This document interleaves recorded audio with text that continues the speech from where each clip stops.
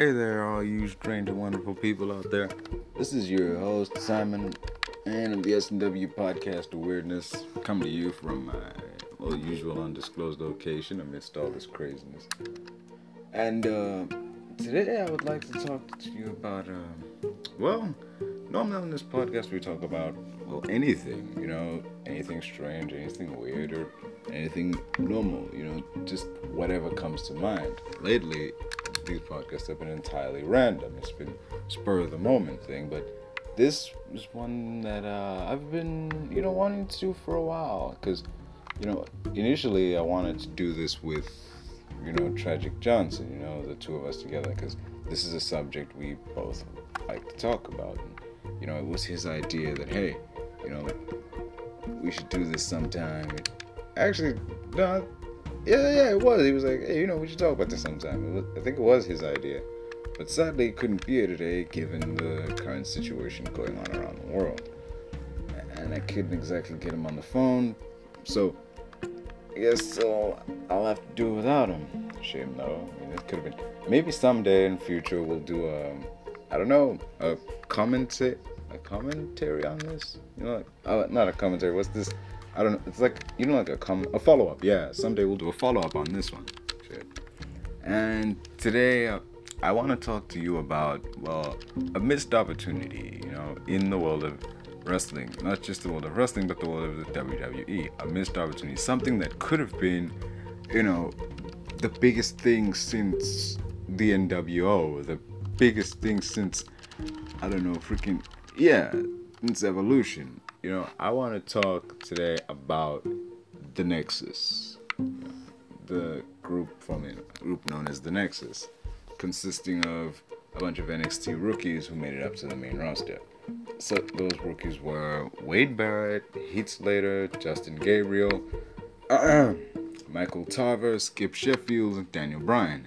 I think that was initially. Darren Young was there too. That was the initial group. The original group. The group would later go on to feature the likes of Husky Harris and Mason Ryan, Michael McGillicuddy, and David Otunga. Yeah, David Otunga. Shit, I'm having trouble remembering all these names. These guys, in the beginning I said these guys were the biggest thing since NWO, and they were the closest thing to WWE's very own NWO. They were the closest thing WWE had to their very own NWO. And that includes the time that WWE actually had the NWO. I'm just saying, these guys, they could have been so much, they could have been huge. Could have been the biggest thing to hit wrestling. Because when they arrived, it was a huge deal, these random bunch of rookies showed up in the main event of Raw one episode of Raw in 2010, and they assaulted John Cena. And it didn't stop there.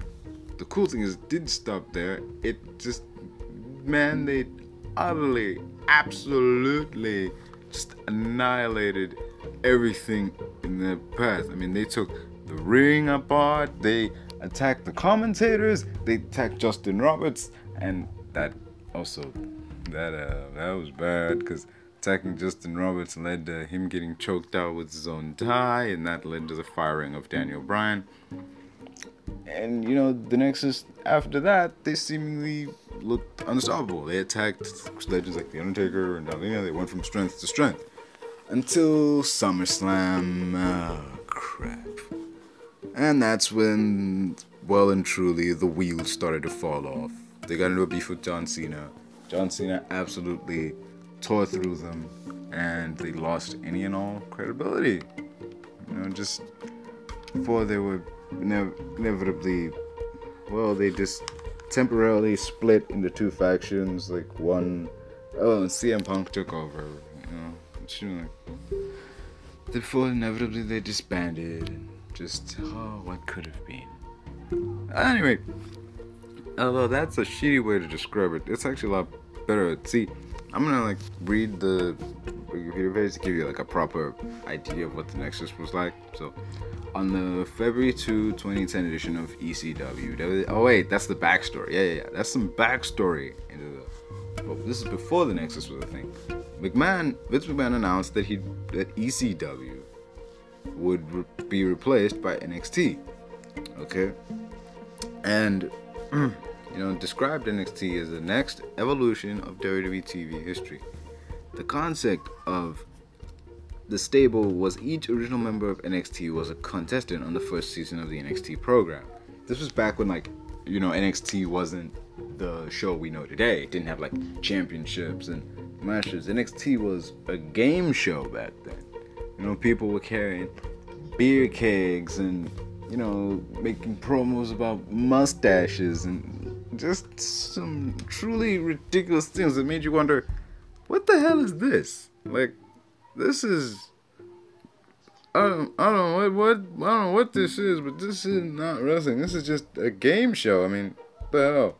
I didn't get it. I didn't. That's why I didn't watch it. Like, I saw a couple episodes and I was like, the fuck is this? They're carrying beer kegs and shit. Like, what is this, man? Like, dude, they're running, chugging, and whatever, dude. It sounds like some crap you do in a frat, man. This doesn't sound like I don't know, the next generation of WWE superstars. What does this have to do with being a... there's a lot of things in life where you stop and think to yourself, what does this have to do with anything? Whether you're, I don't know, learning to be a teacher, or you're learning to be a wrestler, or learning to do anything, there will be a point where you think to yourself, what does this have to do with anything that I'll have to do later on? It doesn't seem to tie in. And in some professions it will tie in. Some professions will explain, like, actually it ties into this manner. Like, if you know how to do this, you'll be able to do that, or have the knowledge necessary to figure out how to do something else. It ties in some fields. In other fields, like, well, the Nexus or whatever, it doesn't seem to tie in at all. It's just, it's all it serves to accomplish is to waste everyone's time. That's what that show felt like for me. Nothing ever really positive came from the original incarnation from the NXT. This, in my opinion. But anyway, the NXT program was composed of the talent from WWE's developmental tour, Florida Championship Wrestling. That was a better proving ground for like up and coming wrestlers than NXT was at the time. FCW was, it was the shit. It was where guys like Seth Rollins, Sasha Banks, Big E, Wade Barrett, Heath Slater, they cut their teeth before making it onto NXT and then the main roster. That was a proper proving ground. That was where you could say, yeah, that's the developmental territory.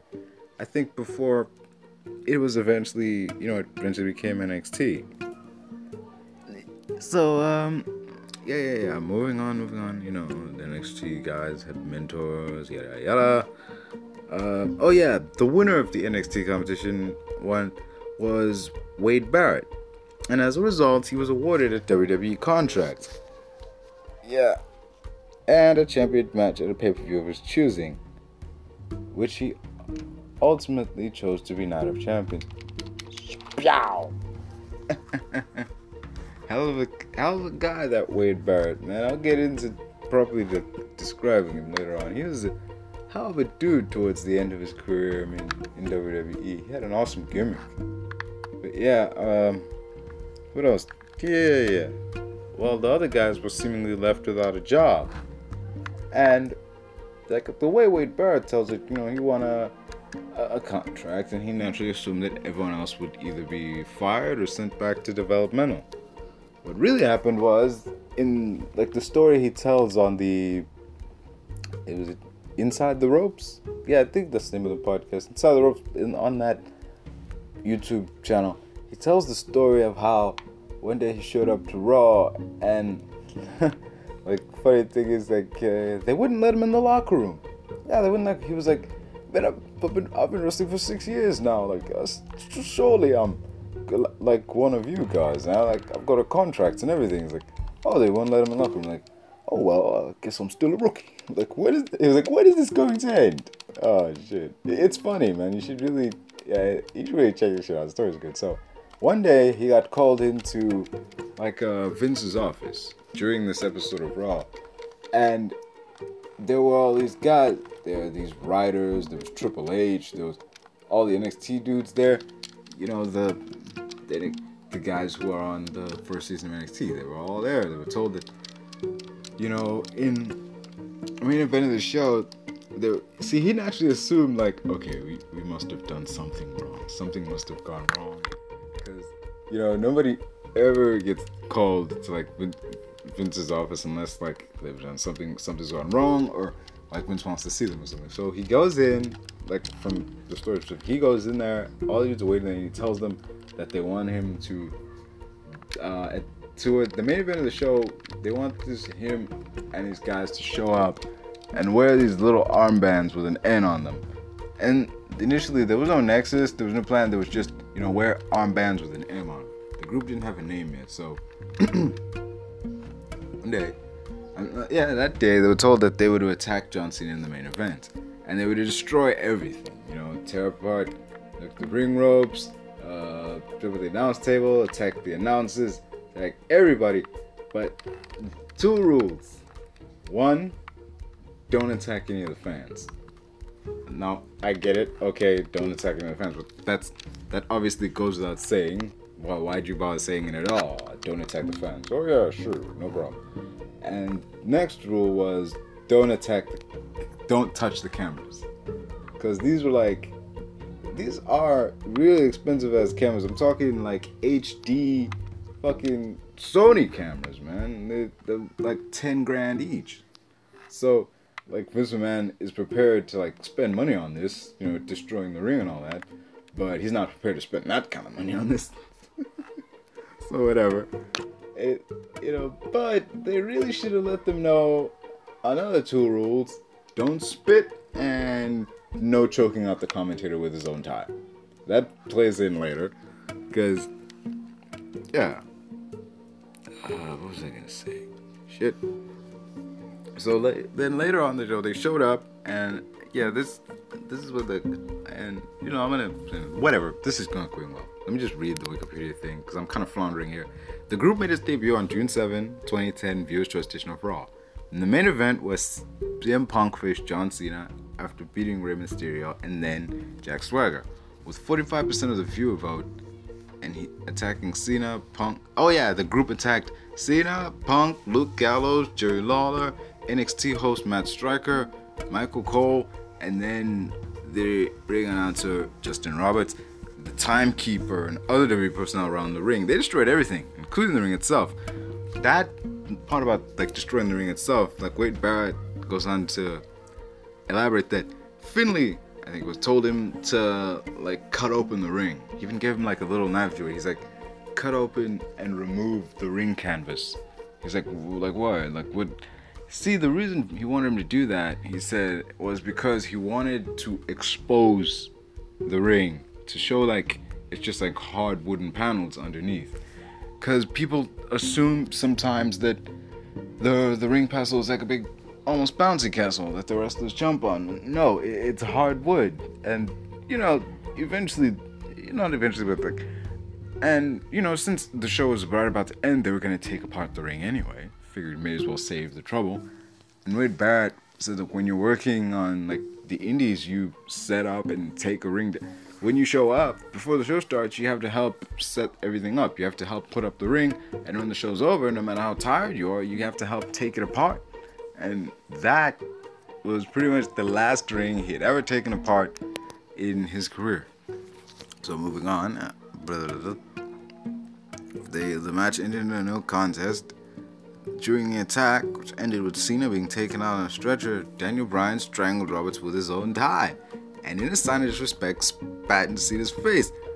That led to him being released from his contract, because, you know, like, the sponsors apparently didn't like them, and they thought it was too violent for the PG rating on TV to have a guy get choked out with his own tie. And the shot, like, it looks It looks fucking violent as hell to see dude choked out his tie, but yeah. Yeah. You know, they later go on to explain this, like Barrett saying that he felt remorseful of his actions, and he was kicked out. As a result, he was kicked out of the group.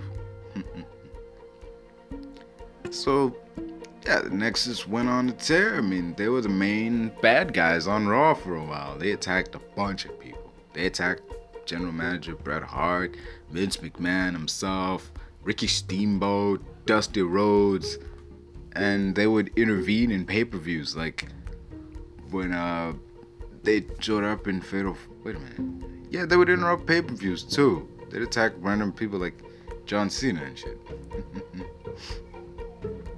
Yeah, whatever. So, during the summer of 2010, Nexus had a feud with Cena. First, Cena was scheduled for Nexus in a 7-on-1 handicap match on July 12th edition of Raw, but Cena attacked Darren Young the previous week, removing him from the following week's scheduled match, which became a 6-on-1 handicap match. The Nexus won anyway. No shit, because 6-on-1, it would be... Oh, then that's when he decided to be realistic. That peeves me about that. It's coming soon, but like, John Cena, okay, he lost a 6-on-1 handicap match. That I understand. I mean, it makes sense. 6 guys can't beat one guy. And that's the last time you'll see that. Like, that logic of there. Multiple guys can't beat one dude. And at Money in the Bank in 2010, the Nexus tried to get involved in the championship match, which is between Sheamus and Cena in a steel cage. Sheamus and Cena were able to hold him off, and Sheamus retained his WWE title. And at SummerSlam, this is where things start to fall apart. And the page reads, at SummerSlam, the Nexus faced a team of Cena, Hart, Edge, Chris Jericho, John Morrison, and R-Truth, and the returning Daniel Bryan. They lost after Cena pinned Gabriel, who missed on a 450 splash attempt, and submitted Barrett with the STF. According to Edge and Jericho, the original plan was to put Barrett over and establish them as legitimate threats to WWE, Edge and Jericho being the last members of Team WWE to be eliminated. But Cena refused to lose to the Nexus and had the finish changed around the time of the event. Nexus members Heath Slater and Darren Young later stated that they agreed the Nexus loss at SummerSlam permanently crippled the stable's momentum. They were right! Everybody except John Cena was right on this instance. The Nexus losing at this freaking point to one dude totally crippled their momentum, and it totally undermined their credibility. I mean, how are these guys scary anymore if they can be beat by one guy who's had his head freaking DDT'd onto the concrete? One dude! I mean, the situation was like this. Everybody had been eliminated except 3 members of the Nexus and John Cena. And, you know, you think, okay, it's over. These 3 guys are going to jump Cena, pin him, and call it a day. But no, he fucking Supermans it at the end and just saves the day, sends the crowd home happy, and ultimately shoots the group in the foot by doing so. So much for their being a threat. So much for their rising stardom. And that was it. It's just sad. Whatever. The following night on Raw, in order to find the weak links of the group, the Nexus invoked their SummerSlam rematch clause and competed in 7 one-on-one matches against Team WWE, with the stipulation that whichever Nexus member lost their match would be exiled from the group. Darren Young was the only member who lost, as he failed to defeat John Cena. Of course he did. See, thought it was the last time common sense would come into play here. As a result, they attacked Young with their respective finishing moves and exiled him from the group. It wasn't just bad booking that plagued the Nexus, it was bad luck. You know, like, injuries would follow, man. They were plagued by injuries. Skip Sheffield broke his ankle during a tag match. Michael Tarver got injured, and, you know, this would, even if they'd won it, you know, SummerSlam, this would, you know, Skip Sheffield, Michael Tarver got injured, and, you know, he'd later be replaced by Husky Harris and Michael McGillicuddy. that's Husky Harris. Yeah, I'll get to that. That's some really good thing. Husky Harris and Michael McGillicuddy, who joined on the October 25, 2010 edition of Monday Night Raw. Barrett managed to win a match and keep the group going on. Oh shit! Hang on a second. Yeah. Cena was forced to join. I remember this. Cena was forced to join the Nexus. This could have set things back on track. This could have been an interesting thing. I mean, you could have done so many other things with this. You could have had John Cena turn heel and like fully ally himself with the Nexus, or you could have had John Cena like turn heel and take over the Nexus, forming his very own NWO-like group. This could have saved the sinking storyline, man. But no, just Cena attacked Michael Tarver, and Barrett stated that he was planning on getting rid of Tarver anyway, and he was no longer a member. In reality, Tarver had suffered an injury and was released from his contract in June 2011. Whatever. The anonymous Raw general manager, another storyline that could have been something good, but ultimately just wasn't. The anonymous Raw general manager. Fucking story. Dirty has these awesome angles that could be something awesome. They could be revealed to be something truly new and interesting, and they somehow screw up. Just, man. Why do I even bother? Yeah. The Cena joining the NWO, the Nexus meant that, he had to follow Barrett's orders or he'd be fired. And Barrett ordered him to help him win the WWE title or he'd be fired. See, the first time around, Barrett... during this time, Cena and Otunga defeated Cody Rhodes and Drew McIntyre to win the WWE Tag Team Championship. And Barrett told John Cena, like, hey, if I don't win this match, you're fired, So John Cena helped him win, but he won by disqualification. So technically, Orton kept his title, and John Cena kept his job. Because, technically Barrett won. So, yeah. Then... Later at Survivor Series, he declared that unless he won the title, Cena would be flat out fired. Not if we want to be disqualification or not. If he doesn't walk out WWE champion, you're fired. That's it. And there was this whole thing, Cena was there was this, they want to say it was this huge inner turmoil, man, I don't want to help Wade Barrett win, but at the same time, I don't want to lose my job. And I'm thinking, when I was thinking, dude, it's Randy Orton. Are you really trying to protect Randy Orton's reign? Don't you guys, hate each other? What happened to all that, 20... Remember, not even a year... it was a few months earlier, I think, where John Cena and Randy Orton were having these back-to-back matches, and, they couldn't stand each other and shit. Are you honestly telling me you're trying to save this guy's title reign? Don't you guys despise each other and shit? Shouldn't that be the least leverage of all people on the roster? Shouldn't that be the least, the last person you'd want to save the title reign? Shouldn't you be oh yeah, definitely? I mean I get it. John Cena's a good guy. He's not been oh definitely, let's end this guy's title reign. No, but still, dude, he's the last guy you could use against you. Man, I don't want him to beat this dude or whatever. Whatever. Yeah. Following night on Raw, Justin Gabriel and Heath Slater won the Tag Team Championship after Barrett ordered Otunga to allow Slater to pin him. So whatever. After a while, the Nexus was defeated in a 5-on-5 tag match by Edge, Del Rio, Big Show, Kane, and Kofi Kingston. Barrett did not approve Otunga's decision to lead the Nexus to SmackDown, and as a result, forcing him to defend his spot in the group the following week. Thanks to interference from Kane, Otunga defeated Edge in a lumberjack match. Whatever. Orton retained his WWE Championship against Barrett via pinfall following an RKO, and Cena was fired from the WWE and subsequently exiled from the Nexus. First of all, that should have. I mean, nobody believed dude was really fired, especially once he started showing up on TV and beating people up. That's when we're like, nope, this motherfucker's not fired. This guy. First of all, if he was realistically fired and he was just like a rogue fan jumping in the arena, security would have tackled his ass and escorted him out of the ring. That's what WWE needs to work on when the "you're fired" stories and shit. Like when you have a former WWE superstar showing up on TV and like hijacking the show, where's security?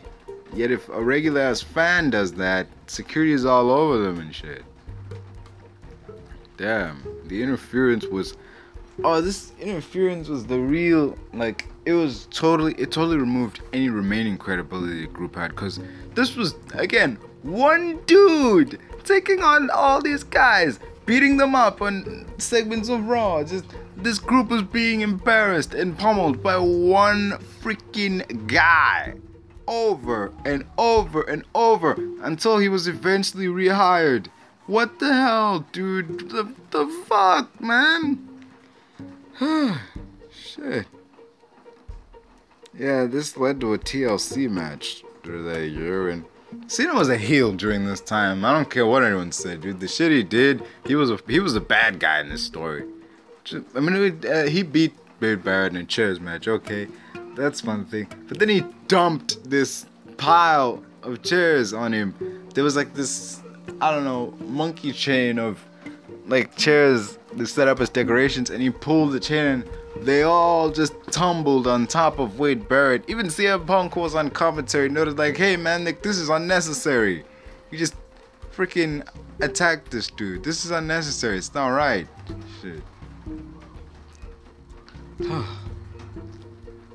And, well, the following year, on January 3, 2011 edition of Raw, the Nexus ambiguously announced that after months of repeated attacks on Cena, that they were under new management. It's CM Punk who disbanded the Straight Edge Society as their new leader, having acquired the position after Wade Barrett lost the steel cage match to Orton.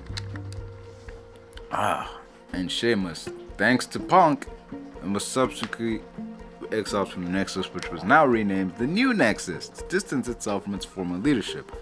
After refusing to follow Punk's orders of initiation by hitting each other with kendo sticks, Gabriel and Slater left the group the following week. On Raw, Upton joined Barrett and former ECW champion Ezekiel Jackson in the core.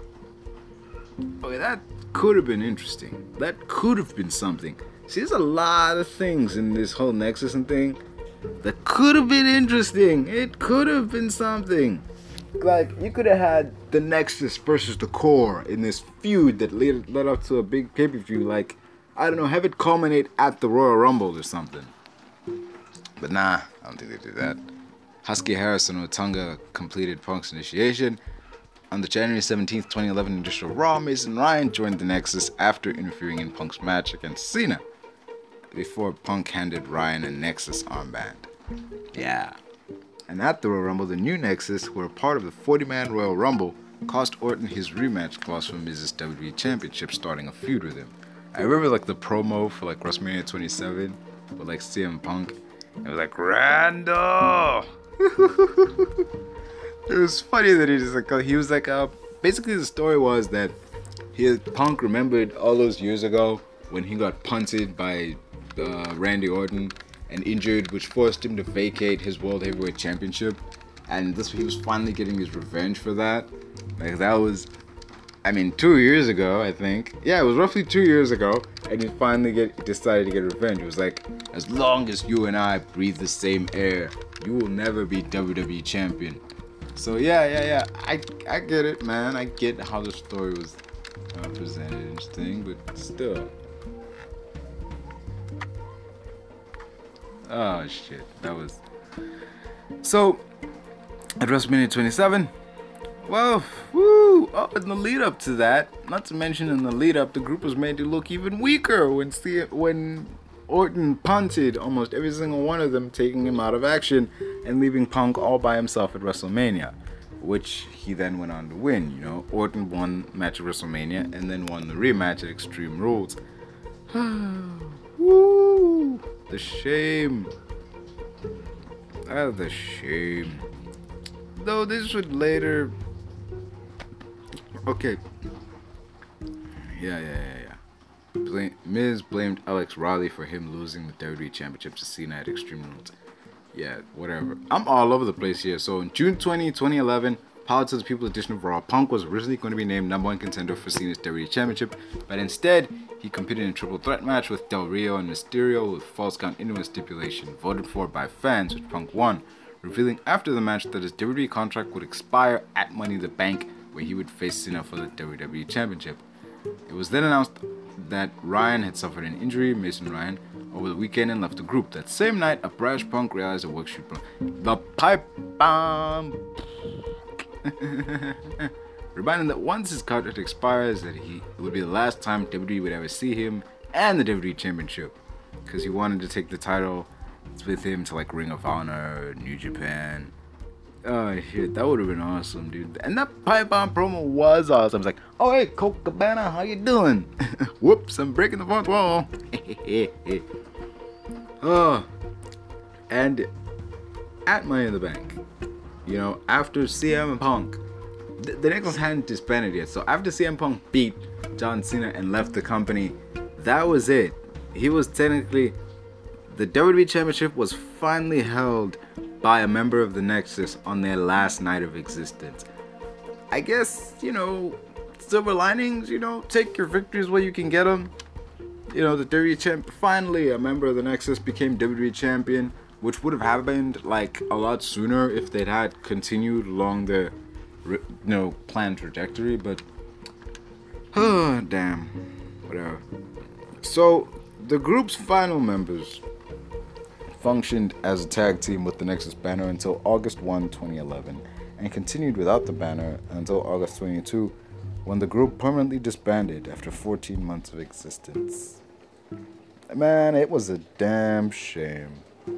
As the group, okay, now legacy of the Nexus. As the group predicted, it would serve as a launching pad for the several debuting superstars in the WWE at that time, but some members would later be repackaged with later degrees of success. Okay, out of the group members, Daniel Bryan and Husky Harris would go on to have the biggest success, because Daniel Bryan later re-emerged, you know, with this, yes.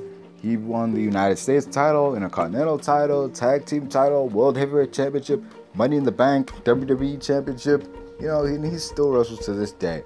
Husky Harris would later be repackaged as Bray Wyatt, the Eater of Worlds. You know, he joined the Wyatt family. He won the tag titles with Randy Orton. He won the WWE Championship, and he would later repackaged again as the Fiend. He then went on to win the Universal Championship, and you know that's what he's doing to this day. Hey, you know, he's pretty successful in his own right. Those are the two most successful members of the Nexus, by the way. Actually, technically that's CM Punk, but okay. From the point the Nexus started, yeah, Harris and Bryan would be the most successful members. So yeah, that was it. Heath Slater is technically the longest. Actually, technically that's Wyatt, because he still works here. I mean, not here, but he still works at WWE. Technically the longest surviving member of the Nexus. No. Yeah. It is Heath. Was Heath Slater. He was recently released by WWE on this really touching segment of Raw that happened recently. It was today's July 8th, so it was roughly July 6th. He showed up on Raw and fought Drew McIntyre, and he ended with this touching ending to his story. So that was really something, you know. He was the longest surviving member of the Nexus on the main roster. So yeah, Barrett found success in the mid card. He wrestled as Wade Barrett, Bad News Barrett, King Barrett. He was a 5-time Intercontinental champion, and I really loved his bad news gimmick. You know, I'm afraid I've got some bad news for you. Loved that shit. It was awesome. But WWE made him stop doing that. They were like, people are starting to chant alongside you when you say bad news. Like, isn't that the point of a fucking catchphrase? Isn't that the point of a catchphrase, to get people to chant alongside you when you do that shit? That means it's working. That means they love your shit, man. Damn. Fuck is wrong with y'all? Don't you understand that's how catchphrases work? So what if people are chanting alongside it? It doesn't mean you must stop. It means that your promotion is working. Your push for this guy, it's working. It's going exactly as planned. You're sabotaging the wrestler by doing that. Shit, if he has a catchphrase that works and people are digging it, don't tell him to stop doing it. Unless it's like seriously inappropriate or something, then you should stop doing it. But damn dude, King Barrett, he won King of the Ring and he was cool when he later went on to join the League of Nations. And that was another thing. I'm going to talk about that in a later podcast because that could have been something huge. That could have been, something. That could have been the next evolution. No. Yeah. Roughly, that could have been the next evolution. I keep saying that, but yeah. And Skip Sheffield would be repackaged as Ryback. Feed me more. That guy. I did not know that this dude was Skip Sheffield. I did not know that shit. I just thought he was Ryback from the get-go. So yeah, he challenged for the WWE title against none other than CM Punk at like Hell in a Cell. He was essentially the closest thing WWE came to making their very own Goldberg. Yeah, people actually drew some pretty big comparisons. And the comparisons got even more when he traded his singlet for a pair of trunks. And he was like a spot-on WWE Goldberg. All he needed was like to shave and get the goatee and bam, Goldberg. Whatever. What sucks is that he left the company before Goldberg returned. Like, oh, that would have been so awesome. Have Goldberg and Ryback in the same company at the same time. Oh shit, that would have been so cool. Yeah, we could have had Goldberg versus Ryback, man. We could have had that, but he left before that, and I get it, dude. He was unhappy where he was. If your job isn't making you happy, if you're not happy doing your job, you're gonna do a terrible job, and your job isn't making you happy. It's not satisfying. Then it's not good for you. So why would you stay in an environment that's not really fulfilling for you? So yeah, I get it. I get why he left. I'm not mad at the guy. He's doing well. He's like on YouTube and what's it called? Shooting blanks or something. Like I think one of them's called Ryback TV. Yeah, he's doing good now. I'm glad about him. Yeah. Other members would be used as low or mid-card wrestlers. Most of them. Justin Gabriel, man. Justin Gabriel was, a high flyer. He could do some amazing shit, and he's from Cape Town, South Africa, so it was nice seeing a South African wrestler show up in WWE, man. You'd think, like, there's no chance a South African guy would ever be in WWE. WWE doesn't come down here, man. Ever since that idiot's low-blowed Randy Orton, that fucking idiot. He did that shit because he was a wrestler and he wanted more people to know his name. Alright, they know his name, alright. Yeah, they definitely know his name. But now you've screwed everybody. But WWE stopped coming to fucking Durban and shit. And actually, they stopped coming to South Africa for a while after that. Because of this asshole. Damn, this fucking guy. I don't think he wrestles anymore or whatnot. I hope he doesn't wrestle anymore fucking more. Asshole. But whatever. So yeah, and Justin Gabriel eventually went on to be the guy in the bunny suit in Adam Rose's Rosebuds. Like he and Rose actually formed a team. I think it was called, what is it? No. Wait. Was it he and Adam Rose or he and... I think it was he and Brad Maddox. I think they were in a team called Beef Mode.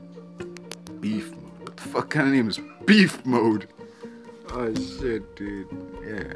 We got beef with you, man. Like, Beef Mode is engaged. Fucking shit, man. Yeah, Heath Slater. Fuck, I forgot. He was also in a tag team with Rhino. He was the first... He and Rhino were the first SmackDown tag team champions. I keep forgetting about that. He's got kids. Oh shit, man, it was awesome.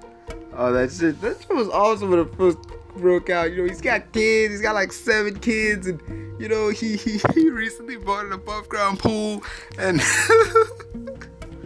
oh, that shit was good.